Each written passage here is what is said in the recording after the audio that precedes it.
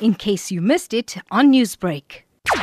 The four men who are accused of kidnapping the daughter of a Durban businessman, they appeared briefly at the Durban Magistrates Court, and their appearance did not last even for 15 minutes.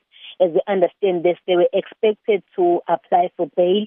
However, when they appeared in court, the lawyer representing two of the accused said that he has not had enough time to consult his clients as they have been kept at Coxted prison. So he needs some time to consult with them in preparation for the bail application that was due to take place today. And then the other accused, which is accused number 2 in this case, he abandoned his bail application.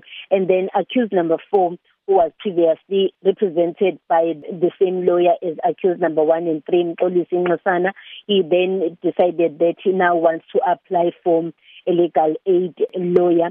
Therefore, the new lawyer now said he needs some time to consult with his client.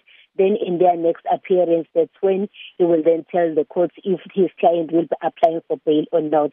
So the bail application did not take place today. Fanele, at this stage, are the accused still not being identified? The accused are not yet being identified, although in court we have not been told whether we should identify them or not, but we are sticking to what we were told in the previous court appearances.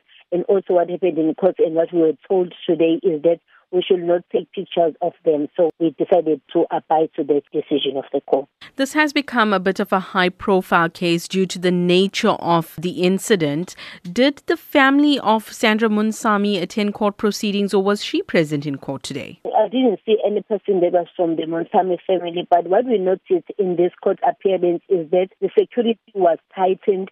There were police who were carrying big rifles, and when the guys were going to fetch from custody, the police officer was going to fetch them, was accompanied by these police who were carrying rifles.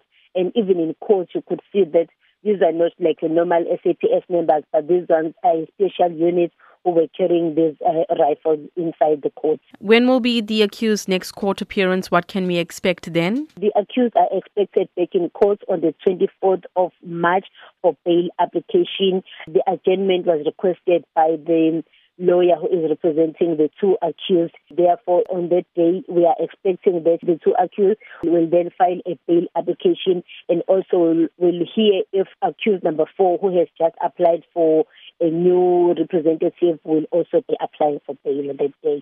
Newsbreak, Lotus FM, powered by SABC News.